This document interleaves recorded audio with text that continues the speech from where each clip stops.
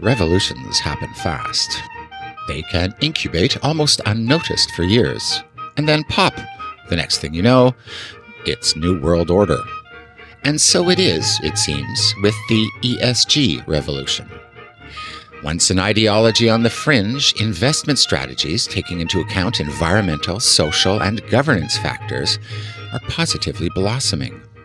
A new BNP Paribas survey shows, for example, that 2/3 of money managers and asset owners align their investment framework with the UN's Sustainable Development Goals. And why? Because there's alpha in ESG, and, quite likely, even the opportunity to create a more just and sustainable economic order. Sooner than you might think, ESG is set to become the investing norm.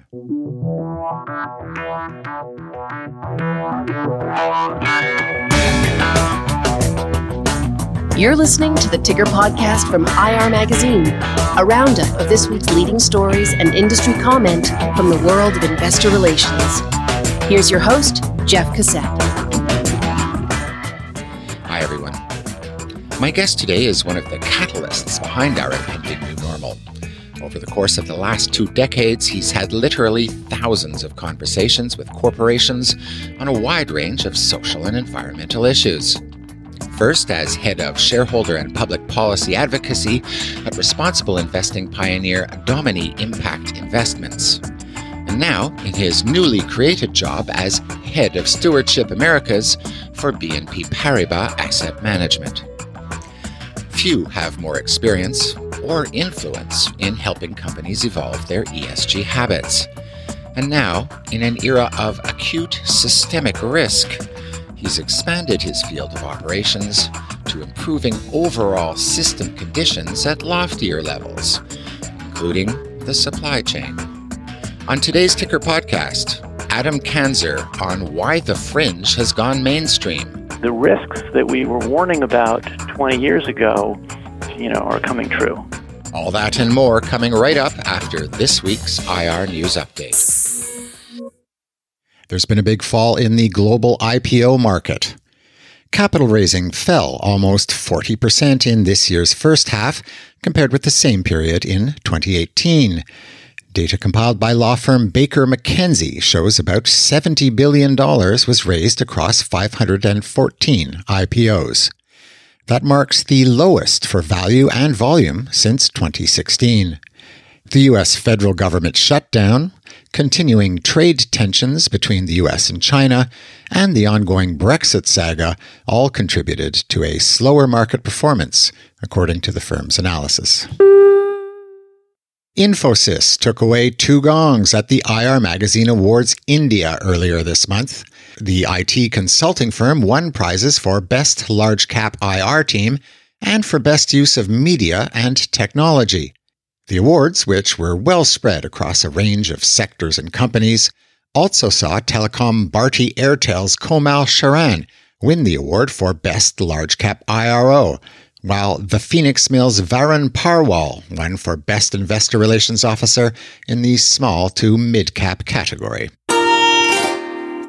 More evidence investors want better ESG reporting. A group of big institutions with combined assets worth over $10 billion is pushing for greater transparency at companies it sees as having high levels of environmental impact, but low levels of disclosure when it comes to issues like climate change, water security, and deforestation. The group, which includes the likes of HSBC Global Asset Management and Amundi, is targeting more than 700 firms, including BP, Amazon, and Volvo. The campaign is calling on companies to disclose environmental information through CDP, a nonprofit global environmental disclosure platform. Both the number of investors signed up to the campaign and the number of companies targeted have grown notably in recent years. In 2017, CDP's non-disclosure campaign attracted 57 investors and targeted 416 firms. And finally, evidence that some companies are increasingly keen to supply ESG information. IR Magazine editor Ben Ashwell caught up with Sally Curley, founder and CEO of consultant Curley Global IR, at the US IR Magazine Awards earlier this year. Curley, who won the Lifetime Achievement Award, had advice for aspiring IR professionals and offered a window into the sort of help her new IR clientele was seeking. I think the first thing that comes to mind is to be true to yourself. It's a very difficult profession. And often you can question you can question yourself, especially earlier in your career. Be true to yourself, trust your gut, honesty, integrity, tenacity in a lot of situations, and leverage the support network. This is an amazing, investor relations is an amazing profession. It's an amazing group of individuals. And I think, I wouldn't have gotten to where I am today without the support of quite a few people. So I would say leverage those individuals. Sure. Now, you've recently contributed several articles to IR Magazine and Corporate Secretary on ESG, and they've been fantastic articles. Thank you. And so what kind of work are you doing now around ESG and the kind of work that you're doing with your clients? It was interesting when I retired from corporate 2 years ago to hang out my own shingle. It was the thought that we would have my business partner and I would have a three-legged wheel, and that would be investor relations, corporate sustainability or ESG, and corporate governance outreach. And because that is what I had done for many decades, and that's what her experience had been for many decades, I expected it to be mostly investor relations. I would say that 75% of our clients are ESG related, or corporate sustainability. It's actually been quite interesting. You can find a range of red carpet interviews with award winners on IR Magazine's YouTube page. A friend once told me this story about wildebeest. It's tough being a nomad herd animal on the vast African plain. Once you've found a watering hole, you don't want to stray too far, or linger too long when in search of nearby food. You see, for a herd, timing is crucial. Leaving a feeding ground to go back to the watering hole, which could be like 30 miles away, too soon means some animals won't have eaten enough. Leave too late, and some could die of thirst before you got to the water hole. You gotta have a system. Wildebeests, it turns out, possess what is known as swarm intelligence. They can act as one. But when? And how does everybody know? Wildebeests do have a kind of leader, but deciding when to come or go isn't their job. Okay, so somebody actually watched a wildebeest herd. And it turns out that when, say in a herd of 100, the 51st wildebeest turns their body toward the direction of the watering hole, everybody stops eating and heads back. All at once, no argument. If you think about it, it makes sense. Doesn't even matter if it's true or not. And now, remember that BNP Paribas survey of institutional investors I mentioned at the top of the show? Another question it asked was about how much of their funds would be allocated to ESG by 2021. Now consider 90% of about 350 of the world's biggest money managers and asset owners predicted that more than a quarter of all their funds would be allocated towards ESG by 2021. Of course, that's just an analogy. I'm not saying investors or corporate management are herd animals, but I do think we are at or near an inflection point. So I began my conversation with Adam Kanzer by asking him how we got to where we are. We're at a point now that people are suddenly paying attention. What's changed, and why has it changed? Well, it's changed. First off, I just want to reinforce, I agree, it has changed dramatically. And so I started in this field in 98. I was fortunate to come in at a time when investors that were talking about sustainability were, to be polite, were essentially seen as freaks. There was, people didn't know what to do with us. The other investors didn't really know what to make of us. The corporations didn't generally know what to make of us. And at best, I'd say, we were tolerated. So we learned how to be very persistent and to continue to push and to continue to develop our arguments so that we could speak their language. You can't simply go in and make a sustainability argument. You have to make a business case argument. You have to translate these issues into the business case. And I think, as a field, generally, I think we got better and better and better at doing that. If you jump forward, we're at a time now when I think it's really fair to say that sustainability issues, or however, whatever term you want to use, have gone mainstream in the investment world.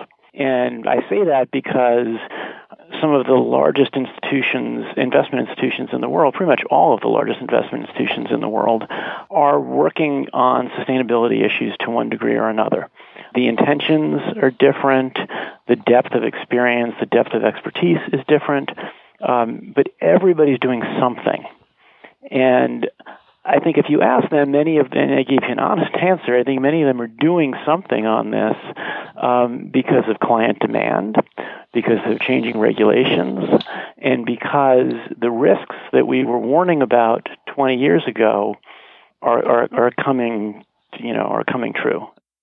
There used to be kind of long-term risks, and some of these risks, like climate change, are now current risks, in-your-face risks that are so large that even mainstream investors can't ignore them.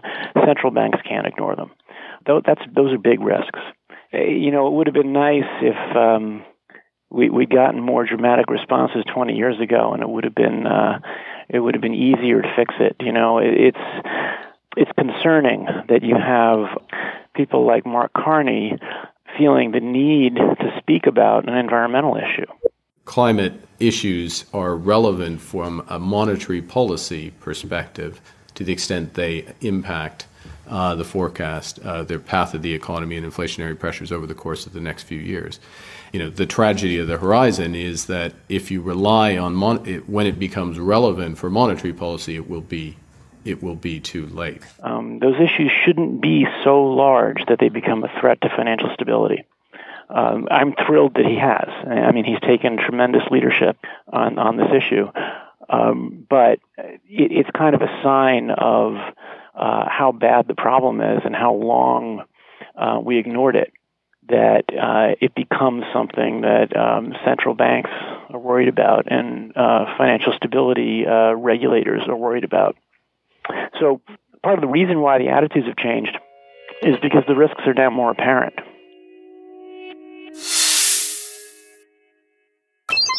What would be holding back those investors who do not integrate ESG thinking? I mean, hard to speak for them, but I can speculate. Part of it is that this is changing as well, but it hasn't really been part of the traditional training and education of investment professionals, which is why back, in the late 90s and before that, when investors started raising these questions, people just didn't know what to do about it. They didn't know how to respond. They didn't know whether it was appropriate to respond. They didn't know how to categorize these issues. I mean, I think you still see some of that. You still see, aren't these political issues? They don't really know exactly what box to put it in. So part of it is that it's just not simply in the toolkit. And it's not on the list of things that the typical investment professional has been trained to think about on a day-to-day basis. It's not necessarily that they're opposed. It's just they don't consider it to be their job. That's changing. And it's changing, I think, because the nature of the risks are changing.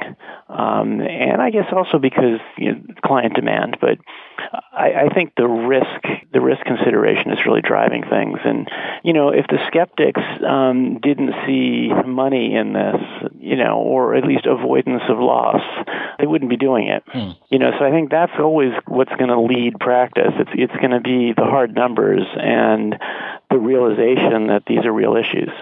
And you have to think about them. And I think also that a lot of folks in the investment field see that I want to get ahead of this. If I can consider factors that the rest of the market is not looking at, I may be able to get an advantage.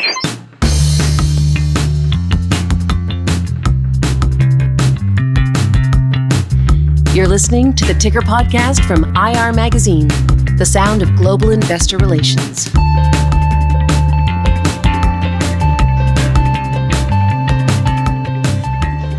So, the radical necessity to change things is manifest. And as fiduciaries, Kanzer believes asset managers of all kinds are uniquely positioned to oversee a shifting investment paradigm. Yeah, I mean, there's a philosophy on the passive side that would say, well, yeah, I'm not paying you to make those kinds of decisions for me. I'm paying you to track the market. But on the other hand, you're invested in these companies for the long run. You can't sell them. Whatever risks they face or whatever risks they cause, you own. And it's incumbent upon you as a fiduciary to deal with them. And it becomes a beta strategy. That term beta gets thrown around a lot and means a lot of different things. But a lot of what we're doing is trying to change and trying to kind of improve the overall system conditions, the overall health of the market, as opposed to going in and trying to fix an individual problem at an individual company. We do that too. That's part of this work as well. But a lot of it, and I think kind of the more interesting work, is more systemic, and that's where you get involved with public policy initiatives and speaking to companies about their externalities, about the harms that they may be causing that may not be coming back to bite them. It may not be affecting their stock price, but it does affect the overall health of the economy, and it does affect, in some way, it does affect your portfolio as a whole. Which is a different way of thinking about things for most investors, I think. I'm surprised that actually resonates with people. That lack of that beyond self-interest. I guess they're looking at the whole pool kind of deal. Well, it's not necessarily that it's beyond self-interest. If you're a broadly diversified investor, you're buying a large basket of stocks, right? You're invested in the market. If the market is heading south, that's you own that, right? If the market's not stable, you own that. If there are companies in your portfolio that are having an outsized negative impact on overall market conditions, why not try to work to fix that? So there is a self-interest to it because it still does affect your overall performance and it affects, the value that you're trying to deliver to your clients. It's just looking at it from a broader perspective, not stock by stock by stock. I'm still struck by how often you hear analyses about sustainability issues that are really just looking at the individual stock. Well, how is it going to affect this company? Well, it might not affect this company, but it's affecting every other company that I hold. So that's a problem. Don't I have to worry about that? Weren't we all taught to diversify our portfolios? Well, that's what we've got. We've bought that kind of broader risk. We need to think about those implications as well.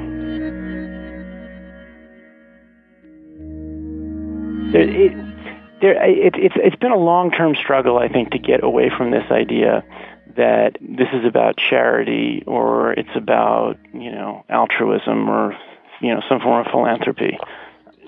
The whole field, I think, of responsible investment has sort of been dogged by that for a long time. Well, yes, there are some people that want to give up some return in exchange for, some benefit to some third party. And there are some folks out there that are willing to do that, but that's not what this is about. As fiduciaries, we don't really have that option unless, of course, I have a client that comes to us that says that's what we want. Most clients don't. What they expect is they want, market rate returns. They want us to help meet their financial objectives. And we have to, in the course of doing that, we've got to manage whatever risk comes along. And we recognize that there's a broad range of risks that folks have been calling extra financial or non-financial, but at some point they are financial or they're economic. They're broader. Our actions and the actions of the companies in our portfolios and the other instruments in our portfolios have an impact on that. They either affect those risks, they either help create those risks, or they mitigate those risks, or they're impacted by those risks. That's just part of the package of things we have to worry about. And I think part of the thing that had got lost definitely in the early years, but I think is now becoming, more well understood, is that if you are an ESG manager, a sustainability manager, if you're looking at sustainability issues, you're still a fiduciary. Your obligations are the same as they were before. You still have to manage all those other financial risks as well. It's not one or the other, it's both. And actually, as a fiduciary, I'd say you have an obligation to think about these other issues, these broader issues that either may impact portfolio returns or may impact the welfare of your client and may impact the welfare of the economy that you live in. I mean, the economy provides a significant portion of the returns that we end up delivering. So we have to worry about those things. The companies get that. This is why the companies spend so much money on lobbying. They know that the system conditions matter for their business long term. They don't always have the right perspective on which system conditions, matter and why they matter, but they know it matters, and they're heavily involved in that. Investors have been more on the sidelines, sort of feeling that that's not our job. We're just simply supposed to manage risks. We're not supposed to try to influence things. And I think that attitude also is somewhat changing. I mean, the way that we're phrasing it is that you're either a future taker or a future maker. And the traditional view is that investors are future takers. You think about the future and you prepare for it. You hedge against certain risks and you invest for certain opportunities that you might think you may think will come to pass in the future, based on your analysis of the way the future is. But you don't have any influence on the future. It is what it is. All of us, in some respect, are future takers. We have to be. That's part of the job. But this future maker concept says that the decisions that we're making are also having an influence on future outcomes, that we're making choices about the future. And that since we're making choices about the future, we need to be making the right choices. And we need to try to shift things in the right direction for the benefit of our clients. You never get outside that role as a fiduciary. Our first and last obligation is to our clients. We need to keep their best interest in mind. The future that we're looking towards needs to be the future our clients want to live in. And they don't want to live in a 4-degree world. That's an uninvestable world, and it's an unlivable world. So it becomes our obligation to do what we can to shift things in the right direction. And part of what comes from that is that we actually have influence. And that decisions that we're making actually do affect outcomes in the world, and always have. It's just that investors haven't really been paying attention to those outcomes. And so what you end up with is massive allocation of capital to fossil fuels, which we now know most of which we have to leave in the ground if we're going to avoid disaster. Well, that wasn't very good long-term planning. We essentially we wasted a really critical resource we could have been using much more efficiently and much more intelligently, but we burned up our allotment. We came pretty close to exceeding our carbon budget to keep the Earth under 1.5 degrees. So that's a consequence of not paying attention to the future. Investment used to be about creating some kind of value in the real world. It's not simply based on what happens in your portfolio. You put money into something because you expect it to grow. That's what investment, that's the kind of the core meaning of investment, right? So when did it be, at some point along the line, it became kind of foreign to the investment process to actually think about the thing you're investing in and what the outcome is going to be, which has always been kind of absurd to me,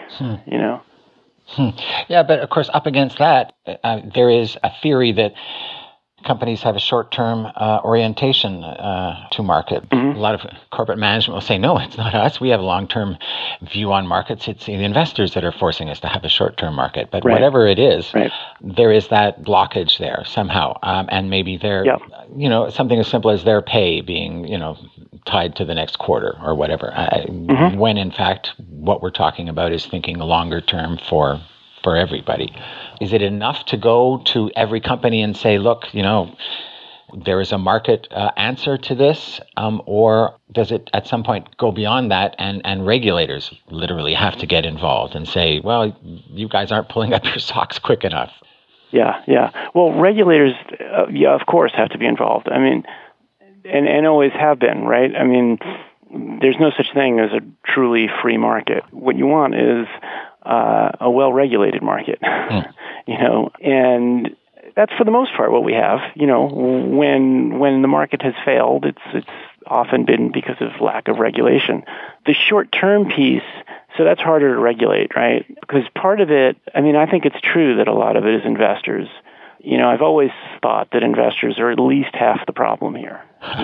Too many investors have been pushing for very short-term results and, really focused on the next quarter and, punishing companies that miss their earnings target by a penny or a quarter of a penny. I mean, it's ridiculous.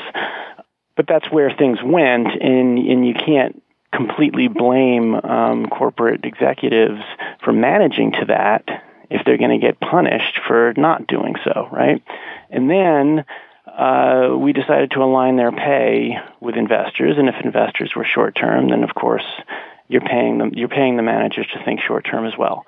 So there's definitely, I think, a lot of truth to that. And I have spoken with some, executives over the years that have bemoaned the role of the investor and the quarterly earnings call and the messages that they're getting, which they think add really no value because what they're trying to do is manage an enormous enterprise for the long term. And it doesn't help to be thinking about the next quarter. So we all have to kind of think about how do you shift away from that.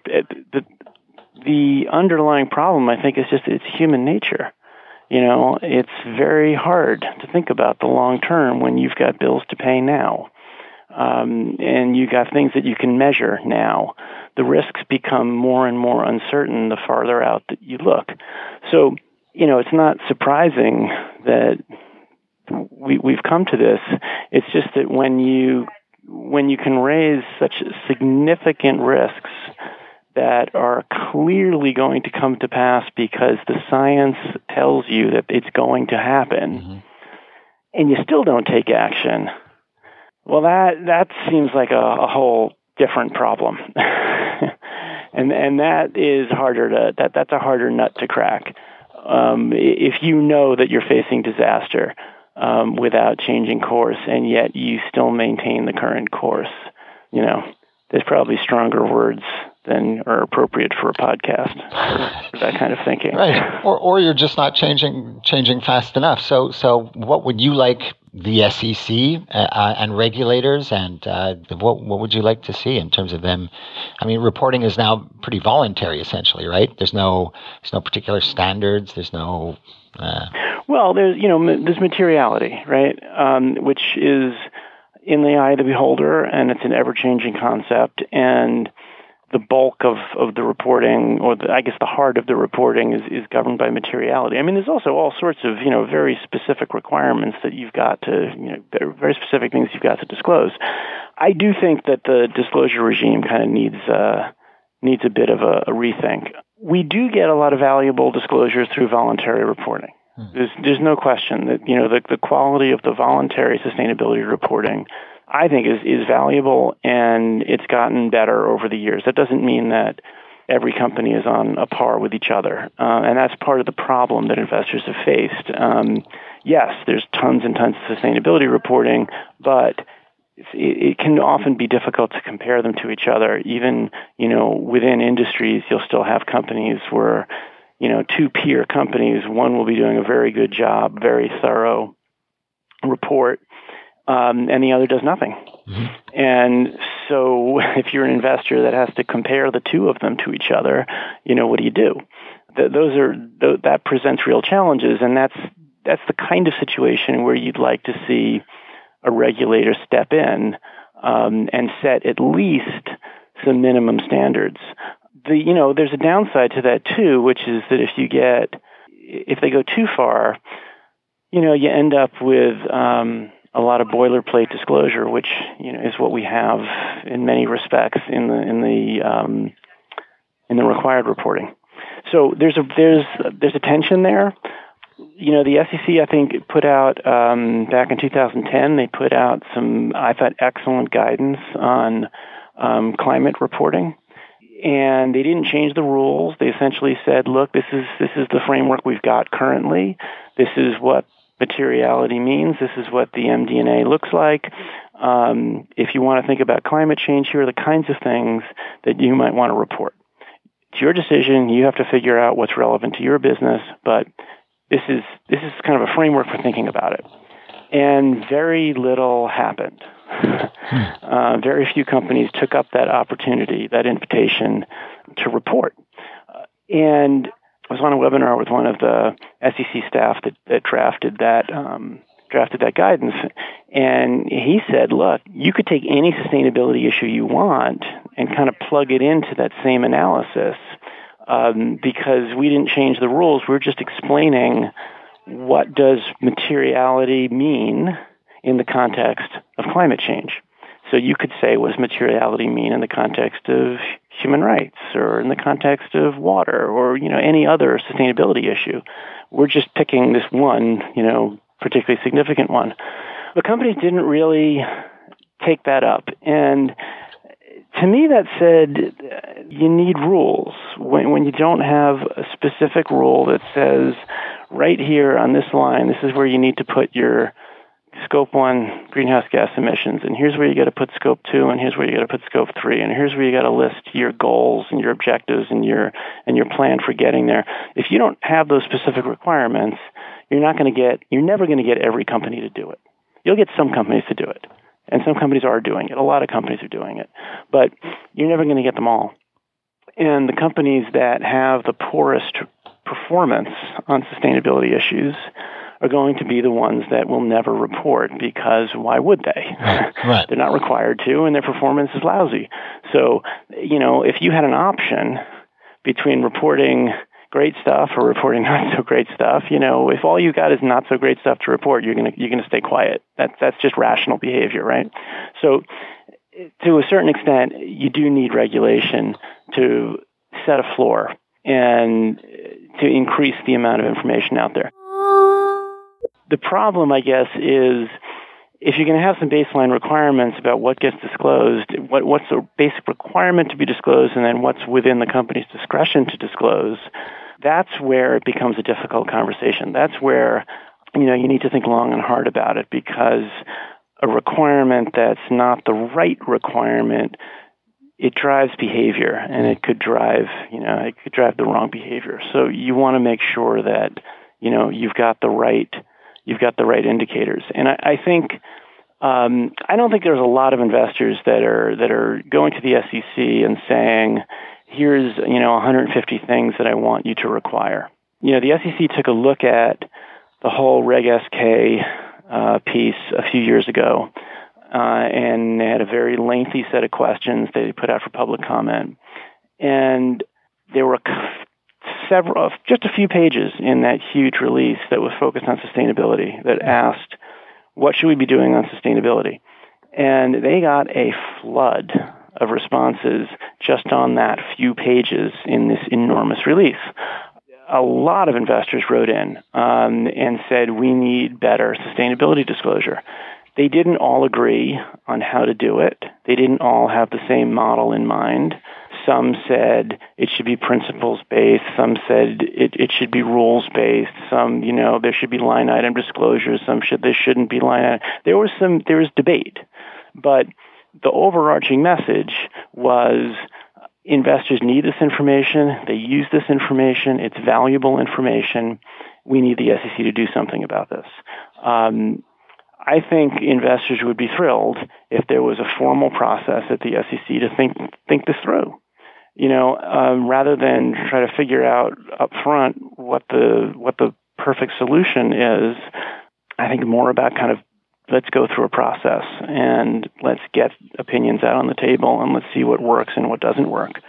I just think it's clear that for whatever reason, and there's a lot of reasons, when it comes to sustainability issues, voluntary can only take you so far.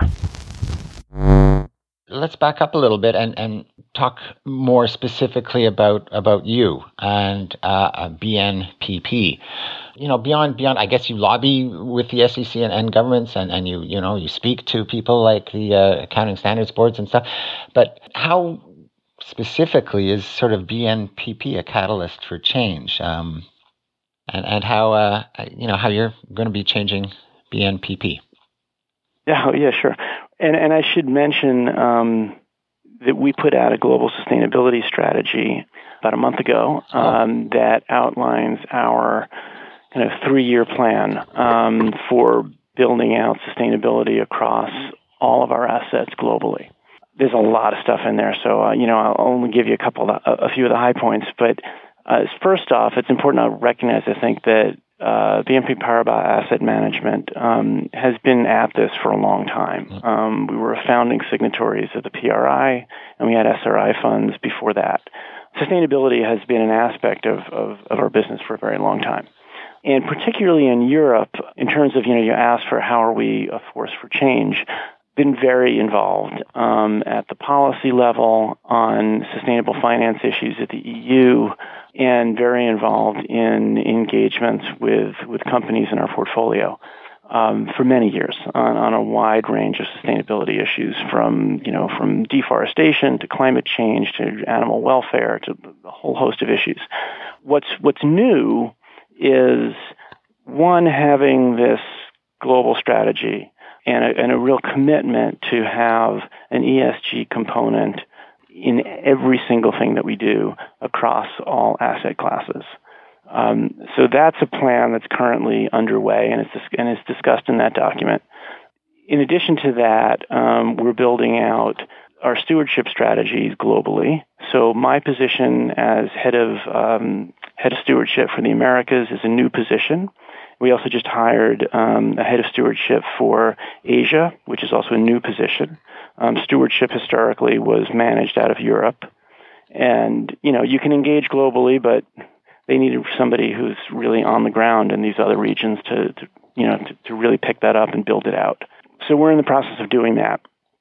And so some of the commitments are going to be some of the same things. Unpack that a bit. What do you, as head of stewardship, what do you do in the Americas? I mean, so it's a great word, isn't it? Stewardship. Yeah.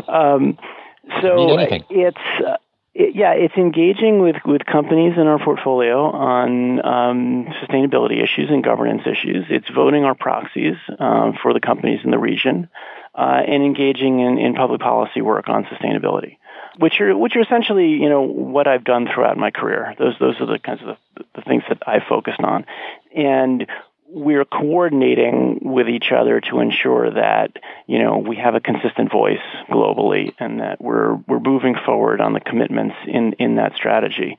And the strategy also outlines there's 3 key kind of thematic pillars, which we're calling the 3 E's, which is the energy transition to a low carbon economy, environmental sustainability, which is largely, at least in the document, going to be focused on deforestation and water issues. And the third, which I think is kind of the most interesting, is equality. And thinking about equality from a lot of different perspectives. Largely conceived, it's about kind of wealth and income inequality, and how to address that, which we see as a very significant systemic risk. To, at a corporate level, questions about sustainable capital allocation running from the CEO all the way down to your supply chain. How does the board think about those issues? How should we as investors think about those issues? How do we think about the CEO to median employee pay ratio? What's appropriate? What's an outlier? What's not appropriate? how do we bring these issues down into the supply chain? How do we think about the role of share buybacks and corporate tax avoidance? And, that all kind of, and human rights issues fit into there as well. So it's a lot of issues, but with a thematic focus. And as I said before, the document also makes it very clear that we're seeing ourselves as future makers as opposed to future takers, that we're going to have a point of view. We're going to try to advocate to move things in the direction of these 3 E's, because we see those as, the kind of necessary pillars of a sustainable economy. And so as investors, we want to try to build a sustainable economy. But the alternative is unacceptable. Kanzer mentions supply chains. BNP Paribas is one of a small but growing number of banks that will structure supply chain finance deals so suppliers get incentives to improve environmental, health, safety, and humanitarian standards. More and more companies are focusing on sustainable supply chains, and one of the issues that has come to the fore is the question of how migrant workers are treated. So this is when a worker leaves their country because there's, due to a lack of economic opportunities. They hear about some great job in Malaysia, let's say, and so they leave their country, they leave everything behind, they go to Malaysia, they get there, and their passport and all their travel documents are locked in a vault that's controlled by their boss, so they can't leave. And they discover that they've racked up all of these fees to the recruitment agency that got them there. And it's going to take them 6 months to a year to 2 years to pay off the debt just for their job. So essentially they're working for nothing. And in some cases, the job isn't the job that they expected. It wasn't the job that was advertised. Those are kind of in the worst situations. They're in just really unacceptable situations which risk their safety and their health, and they're essentially working for no pay. So we're taking this to companies to say, okay, are you aware of this issue? Is your supply chain exposed to migrant workers? Do you have policies that ensure that workers don't pay for their jobs? It's an initiative that was launched by ICCR, the Interfaith Center on Corporate Responsibility. And, the good news is some leading companies have really taken this up and recognize that this is kind of a fundamental issue for them. So Coca-Cola, for example, has been a leader on this.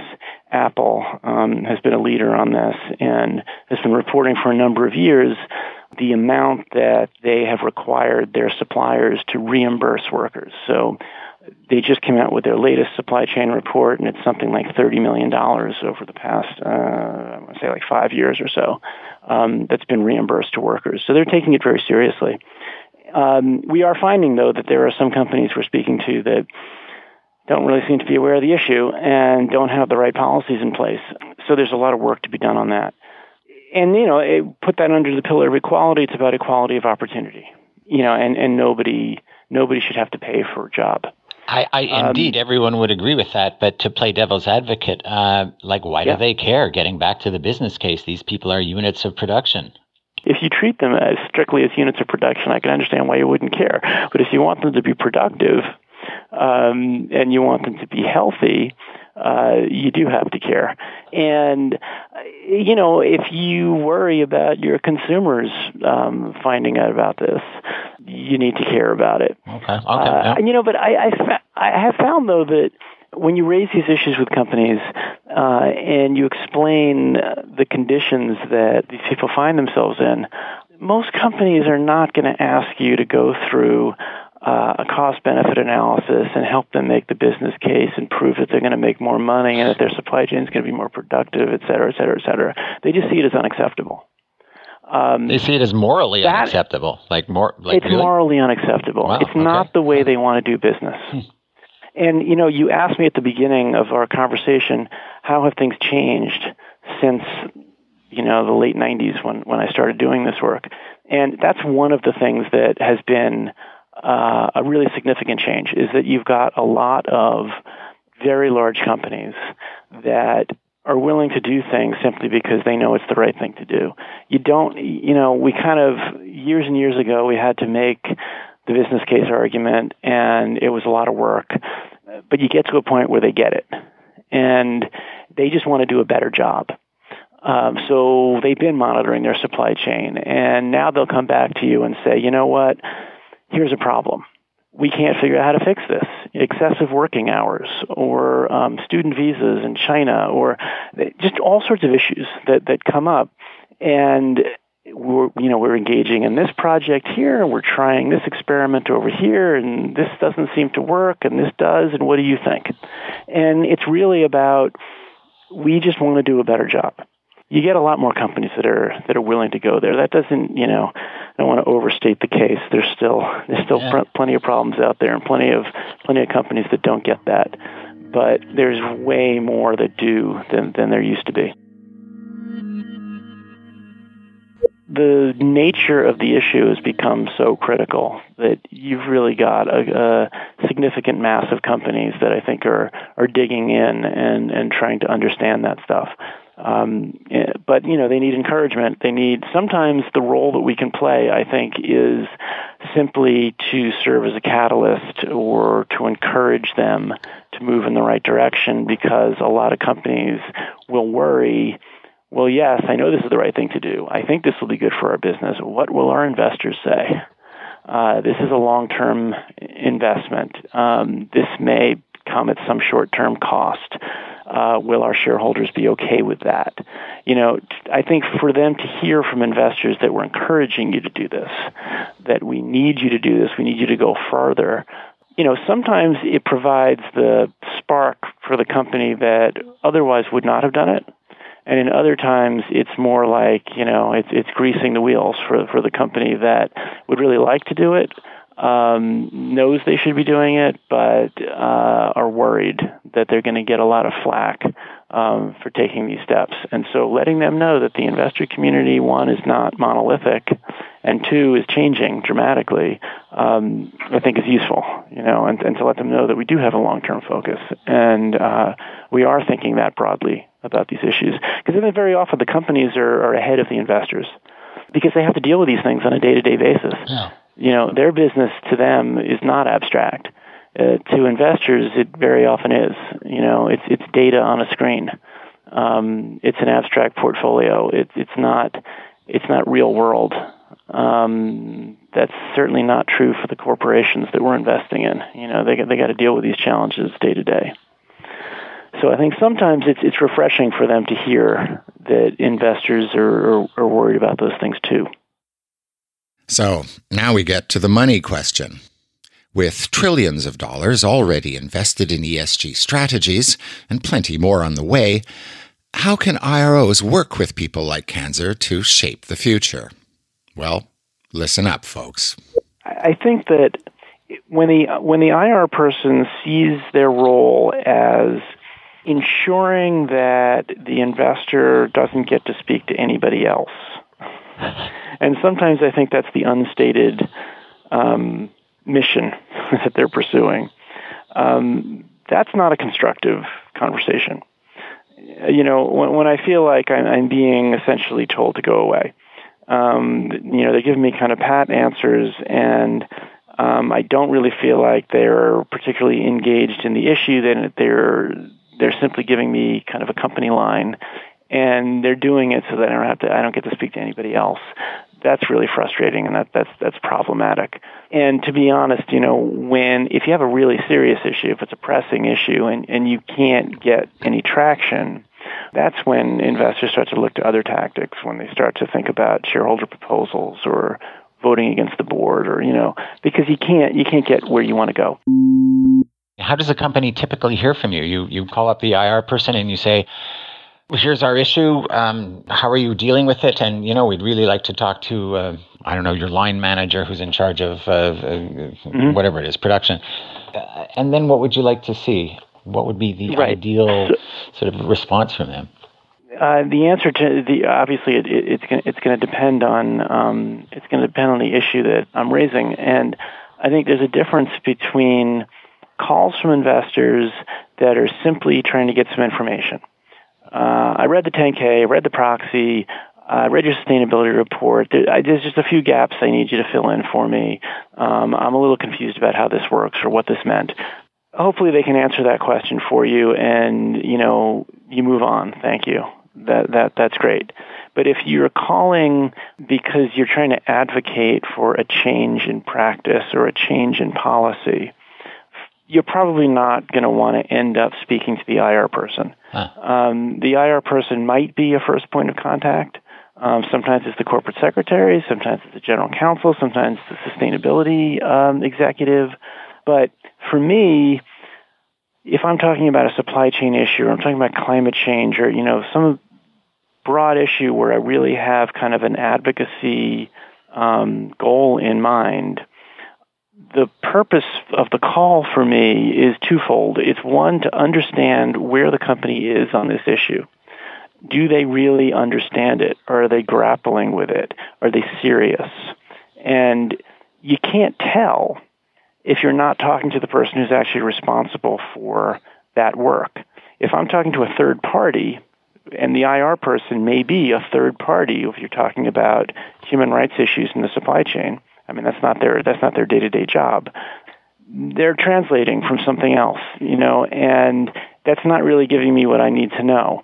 If I'm speaking to the person that's in charge of that, and I get a strong feeling that this person's serious about it, they understand what they're working on, that puts me in a different mindset. Because now I know, okay, I don't necessarily have to push them so hard. I can ask for a few things, but this company is engaged and they get it. Very often the frustration for me is you get off the phone and I don't know. I can't tell whether the company either totally doesn't understand the issue or if it's just the person I spoke to is not the right person. You shouldn't feel that way. If you're speaking to an IR person and they know that, look, I'm not really the best person for you to speak to about this. I can't go very deep on this issue. Let me give you the basics, and then I'm going to put you in touch with so-and-so. That's helpful, because I want to know, on a supply chain issue, for example, I want to know that this person has actually been inside a factory. They know what it's like. They've worked with their suppliers.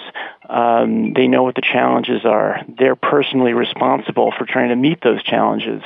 If I'm talking to somebody who is tasked with purely communications, I'm probably not going to get that sense of confidence. I have spoken to some folks, though, that, if they get the issues, if they really understand it, they're in depth and they can really speak authoritatively. This is the company position on this. That's fine. We don't necessarily agree all the time, but at least I'm getting the answers to the questions I'm asking. But if it's ring fencing the whole thing so that I only get to talk to this one person, that gets frustrating very quickly. And that can sometimes be kind of obvious, and maybe the IR person doesn't realize how obvious that is, but sometimes it's quite obvious that you're just trying to get me to go away. Nobody wants to receive that message. And that's your Ticker podcast for this week. My thanks to BNP Paribas' Adam Kanzer. Maybe we're not all doomed after all. Visit IR Magazine's website for the latest news and insights from leading IR professionals around the world. Subscribe to the Ticker podcast on iTunes or wherever you get your podcasts. Thanks for listening. In Montreal, I'm Jeff Cossette.